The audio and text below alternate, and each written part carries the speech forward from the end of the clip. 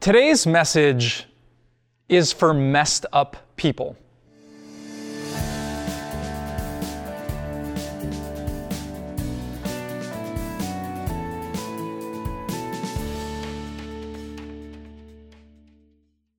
A lot of us need a message that's for messed up people. And maybe you do too. Maybe you're listening to this message at home feeling lonely because you messed up your relationship. Maybe you know the feel of a prison mattress because you're listening to this from behind bars. Maybe you know the name of your parole officer or the people at your support group because you've given in to an addiction how many times? Maybe you know how messed up it is to have anger as part of your character, or insecurity or worry. That you too have let these sins become part of you, and now you don't know how to escape it. It's just what you do, and it just feels like who you are. In so many ways, because of our sin and weakness, things get messed up. And so here's my question for you today. What do you do? You personally, what do you do when it's messed up? Where do you go when it feels hopeless and your heart is hungry for hope? Well, today I want to suggest an answer. That when things are messed up, you should listen to Lamentations. There's this little book in the Bible, tucked away in the big prophetic books of the Old Testament that maybe you've never read, or maybe you haven't read in a very long time. The book of Lamentations is this moving emotional poetry by the prophet Jeremiah. And in that book, he tells us exactly what to do when our hope is gone, when things are messed up. In fact, in the section of scripture I'm about to read to you, we find the truth about our faith that I love. I love more than anything in the world. The truth I think about 1,000 days in a row, and it gives me hope when I feel like hope is gone. So today we're going to listen to Lamentations, and we're going to hear a message for messy people and messed up lives. So if you have your Bible at home or just want to follow along with me, let's start in Lamentations chapter 3 with verse 18. Jeremiah says this. So I say, my splendor is gone, and all that I had hoped from the Lord. I remember my affliction and my wandering, the bitterness and the gall. I well remember them, and my soul is downcast within me. Now, Jeremiah wasn't just being dramatic because he had just lived through this. This next picture is a depiction of what happened in the city of Jerusalem. I believe this specific picture depicts when the Romans conquered the city, but in Jeremiah's day, the same thing happened with King Nebuchadnezzar and the Babylonians. What happened in 586 BC when Jerusalem fell, what Jeremiah himself witnessed, was lamentable. Prophets and priests, the leaders of the church, they staggered around the streets of Jerusalem covered in their and other people's blood. After a long siege, famine had ravaged the city, starving even little children down to skin and bones, and they quietly died in their parents' arms. Even the king in Jerusalem, King Zedekiah, couldn't escape, and he couldn't help. He tried to flee from the city, maybe to get back up, but he was captured by Nebuchadnezzar and forced to watch the brutal massacre of his own children. Then Nebuchadnezzar gouged out both of Zedekiah's eyes, bound him like a slave, and dragged him off to a foreign land. And there was nothing to do but remember. Remember what used to be. Remember the temple that used to stand. Remember the king that used to protect. Remember the life that we used to have. When Jeremiah looked around, he wept as he lamented all that he had lost.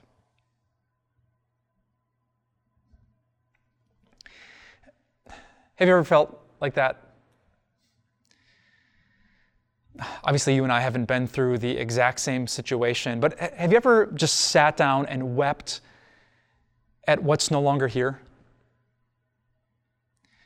Have you ever looked back on your story and realized that if things had been different, if you had chosen differently, maybe today would be radically different? Maybe some of you feel that way when it comes to your health. You know, in your cabinet is just a cluttered mess of pills that you pop every day. You deal with the dosage and its side effects. You schedule surgeries and doctor's visit. Your body aches and it hurts. And you realize it's kind of your fault. It wasn't just getting older. This doesn't happen to everyone. What happened is that you thought your body was a joke. You passed the salt, you downed the sugar, you had the biggest piece of pie, and you laughed like there was no consequence. You sat on the couch, you skipped your workouts, you abused this temple that God had given to you, and now it caught up to you. And your heart's not healthy, and your muscles aren't strong, and there's no way to fix it. There's no doctor that can snap her fingers. There's no pill that you can pop and feel better. This is your life. And this might be your fault.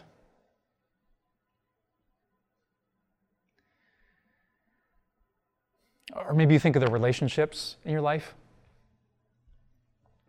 how different they could be. If you had just been able to let that thing go instead of letting bitterness grow. If you hadn't been pursuing your goals and dreams and had selflessly served people and kept in touch, your family could have been like that family, but it's not. You're distant. You've drifted. Words have been said that you can't take back. The trust is gone, and there's no family gathering that can just make it come back. This is your family, and this is your life. And there's no rewind button. When you're like Jeremiah after the fall of Jerusalem and you just look around and you remember the affliction, the wandering, the bitterness, when you can't forget and your soul is downcast, what do you do? Well, today I want to encourage you to do what Jeremiah did. I want you to listen to these epic verses from the book of Lamentations. Here's what he says next. Verse 21. Yet this I call to mind, and therefore I have hope. Because of the Lord's great love, we are not consumed, for his compassions never fail. They are new every morning. Great is your faithfulness. Oh, how did Jeremiah manage his mess? Yet this I call to mind, he said. When his soul felt like it was squeezed out of every drop of joy and hope, he called this to mind. He forced his depressed heart to think about this. So, what's the this? This is God. Jeremiah lists these qualities or attributes of what God is like, and it gives him hope. As he sits there in the mess that he made, he forces himself to think the kind of God that he believes in, the kind of faith that he's holding on to. And he says this, verse 22, because of the Lord's great love, we are not consumed. Like just when you think God is going to consume you and condemn you to hell, what do you see? God's great love.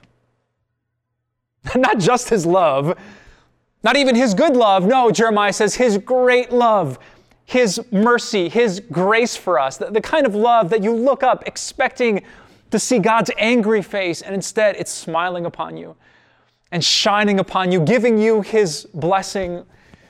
When you messed everything up and you look up expecting condemnation, and there is only the cross that offers salvation, you have hope. Or Jeremiah continues, for God's compassions never fail. That just when you think God is going to be fed up and frustrated and done with you, you find out that he is the kind of father whose compassion never fails. When you've been the rebellious kid and you run into your room and you bury your face in your pillow and you can't even look him in the eye, God is like the compassionate dad who sits on the edge of the bed and just puts his hand in your hair. And he's just there. He doesn't stop caring. He refuses to quit loving. His compassion never fails, even when we do. In fact, Jeremiah says, God's compassions are new every morning, and great is your faithfulness. On those mornings when you wake up and you just know, you can remember the things you said and did, and you haven't been faithful. God still is. As the sun comes up, so does his compassion, his faithfulness, and his love. And when we call that to mind, stop just looking at ourselves and our sin, but we fix our eyes on the object of our faith, on God, the God who died on the cross, we have hope. I wonder if you've ever felt the incredible mercy and compassion of God. Like, for some of you listening right now, maybe you never have. Maybe you've always thought of God as the Lord of the contract. You know, you live a nice Christian life and then he's going to like you. And you've never really realized the good news of the Christian faith. That God's love reaches down to the bottom. It reaches into the jail cell, into the prison. It goes into the bedrooms of people who are lonely because they've messed up relationships. It reaches out to addicts in recovery groups and those who are so scared they haven't even gone yet. Maybe this could be the day when for the first time in your life, the sun of God's great love rises and you feel the warmth of his compassion. Seriously, this could be the day. Angels are literally leaning forward right now thinking about you if you would repent and believe. If you would open up your hands and confess the mess, Jesus' broom would clean it all up and bring you to God. And you would see how great his love and his faithfulness really are.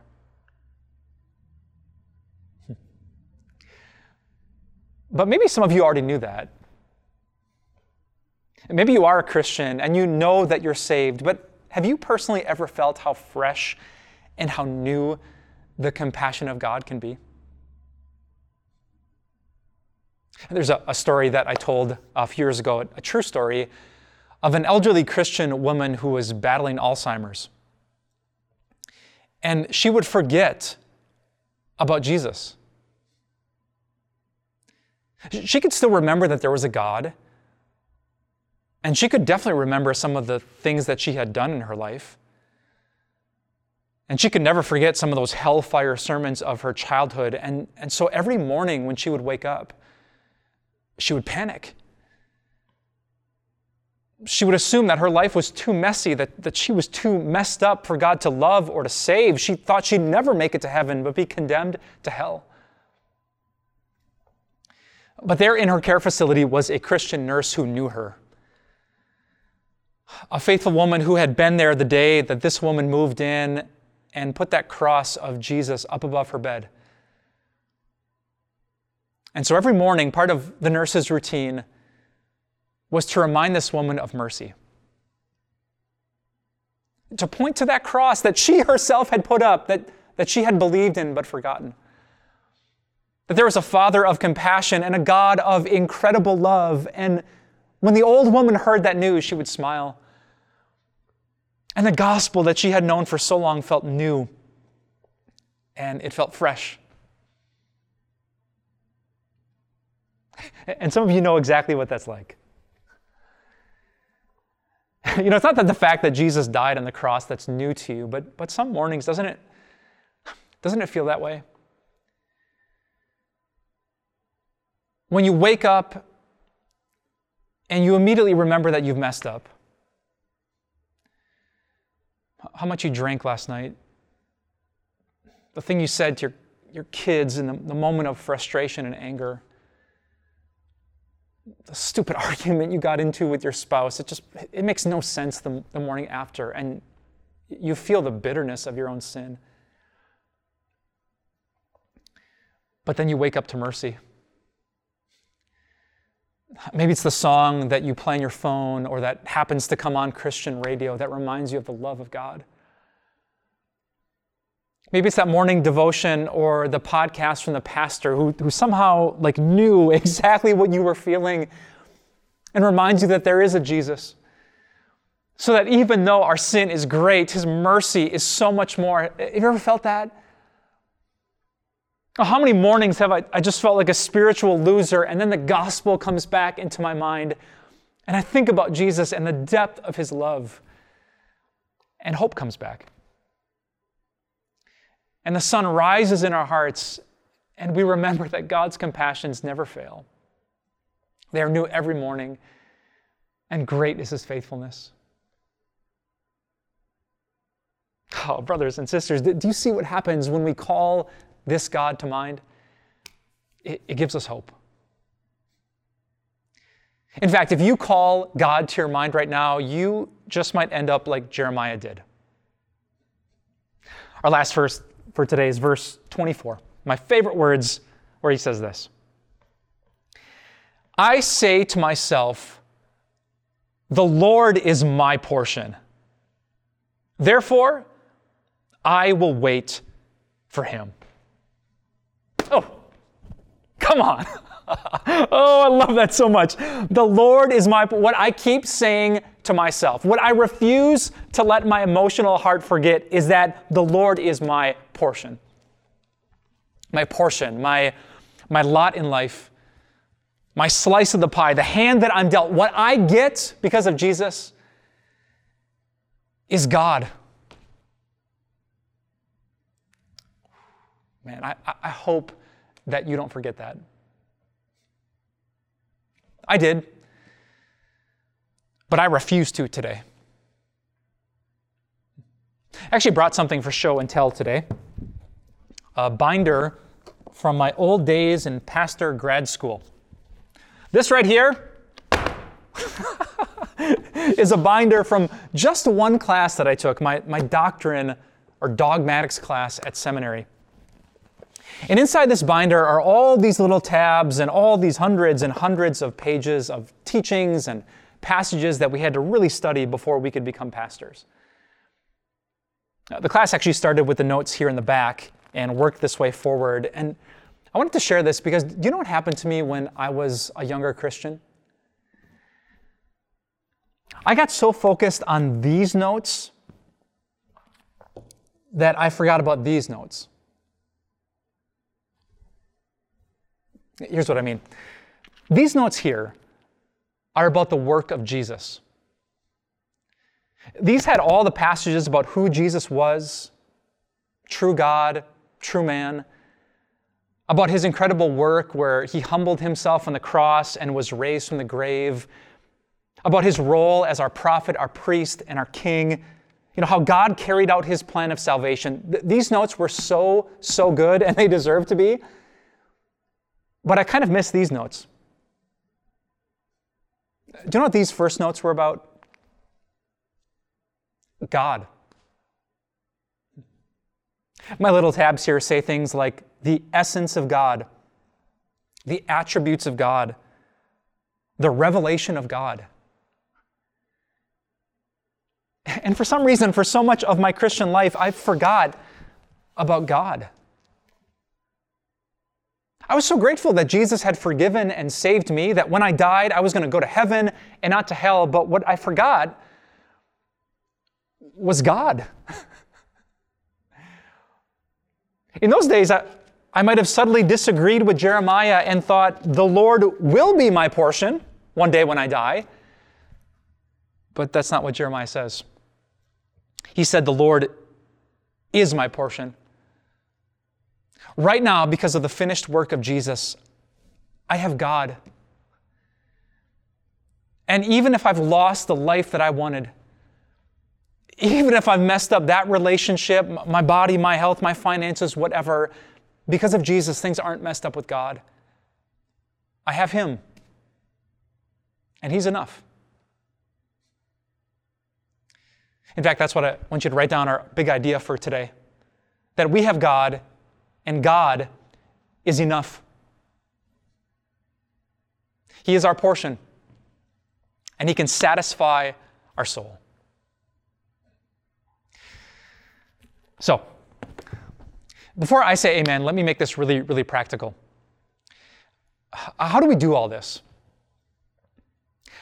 When our soul is downcast and depressed, how do we call God to mind?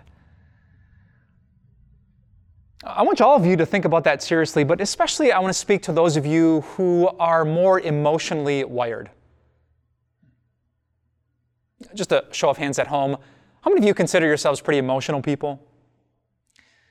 Big-hearted, empathetic, compassionate. You cry at least once a month, yeah? Some of you are saying, what, once a month? Like, every day, Pastor. Okay, if you're in a room with more than one person, on the count of 3, I want you to point to the most emotional person there. Ready? 1, 2, 3. Okay, if that's you, that is a gift. The prophet Jeremiah and our Savior Jesus were big-hearted, compassionate people. I love the fact that God made you that way. But I just want to warn you today that can mess with your faith. Sometimes your soul is downcast, and in those moments you need to engage your mind. You need to preach facts at your feelings so that you can restore your hope. And I want to leave you today with the next step on exactly how you can do that. I want you to keep the faith by repeating all these things that we have come to know about God. We're right in the middle of this message series, but here's what I hope to teach you before this is all done. I want you to call to mind that God can, God cares, God controls, God knows, God's near, God's enough, and God endures. Okay, you've heard some of those things already. God can, cares, controls, knows, near, He's enough, and He endures. And I know that's 7 things to remember, and that's a lot of things to remember. So let's practice together. Ready? Say this with me. God can, God cares, God controls, God knows, God's near, God's enough, God endures.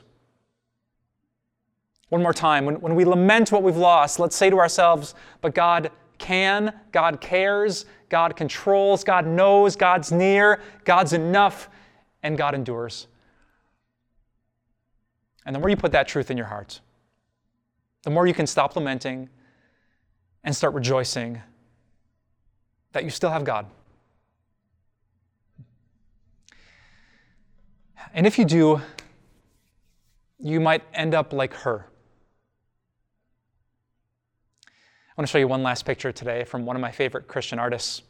It looks like this. I love how this picture depicts life. It can be dark and difficult.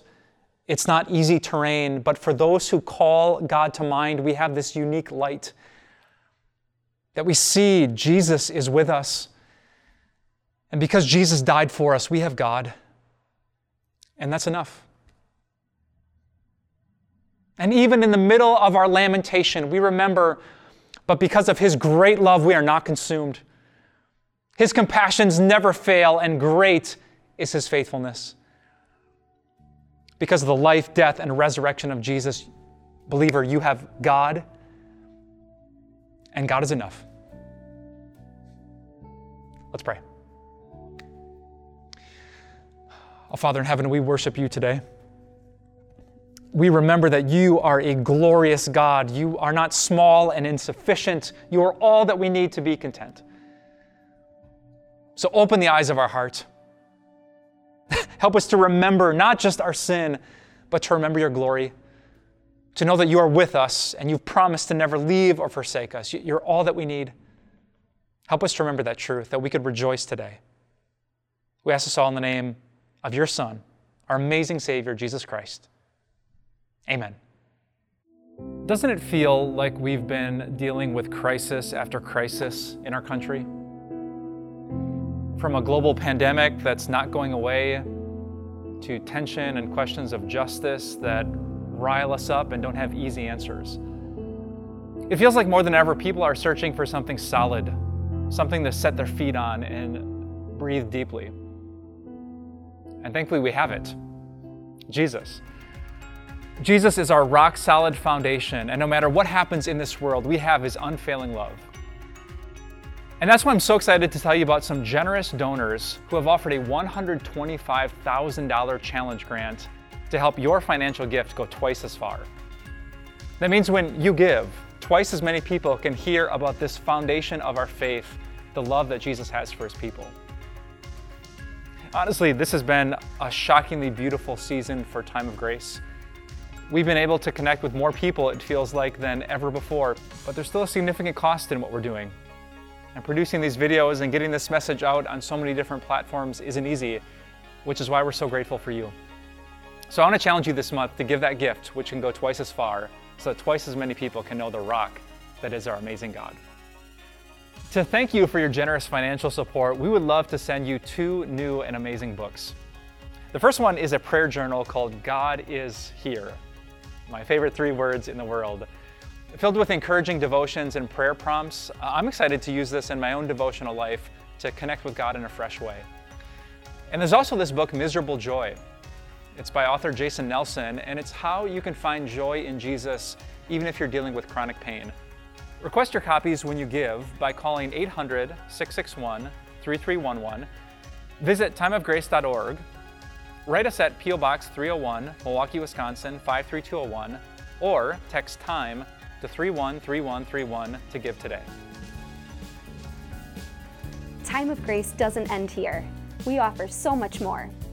Visit us at timeofgrace.org. You'll discover resources to help you in your walk of faith. These include blogs, Grace Moments devotions, and our daily video devotionals.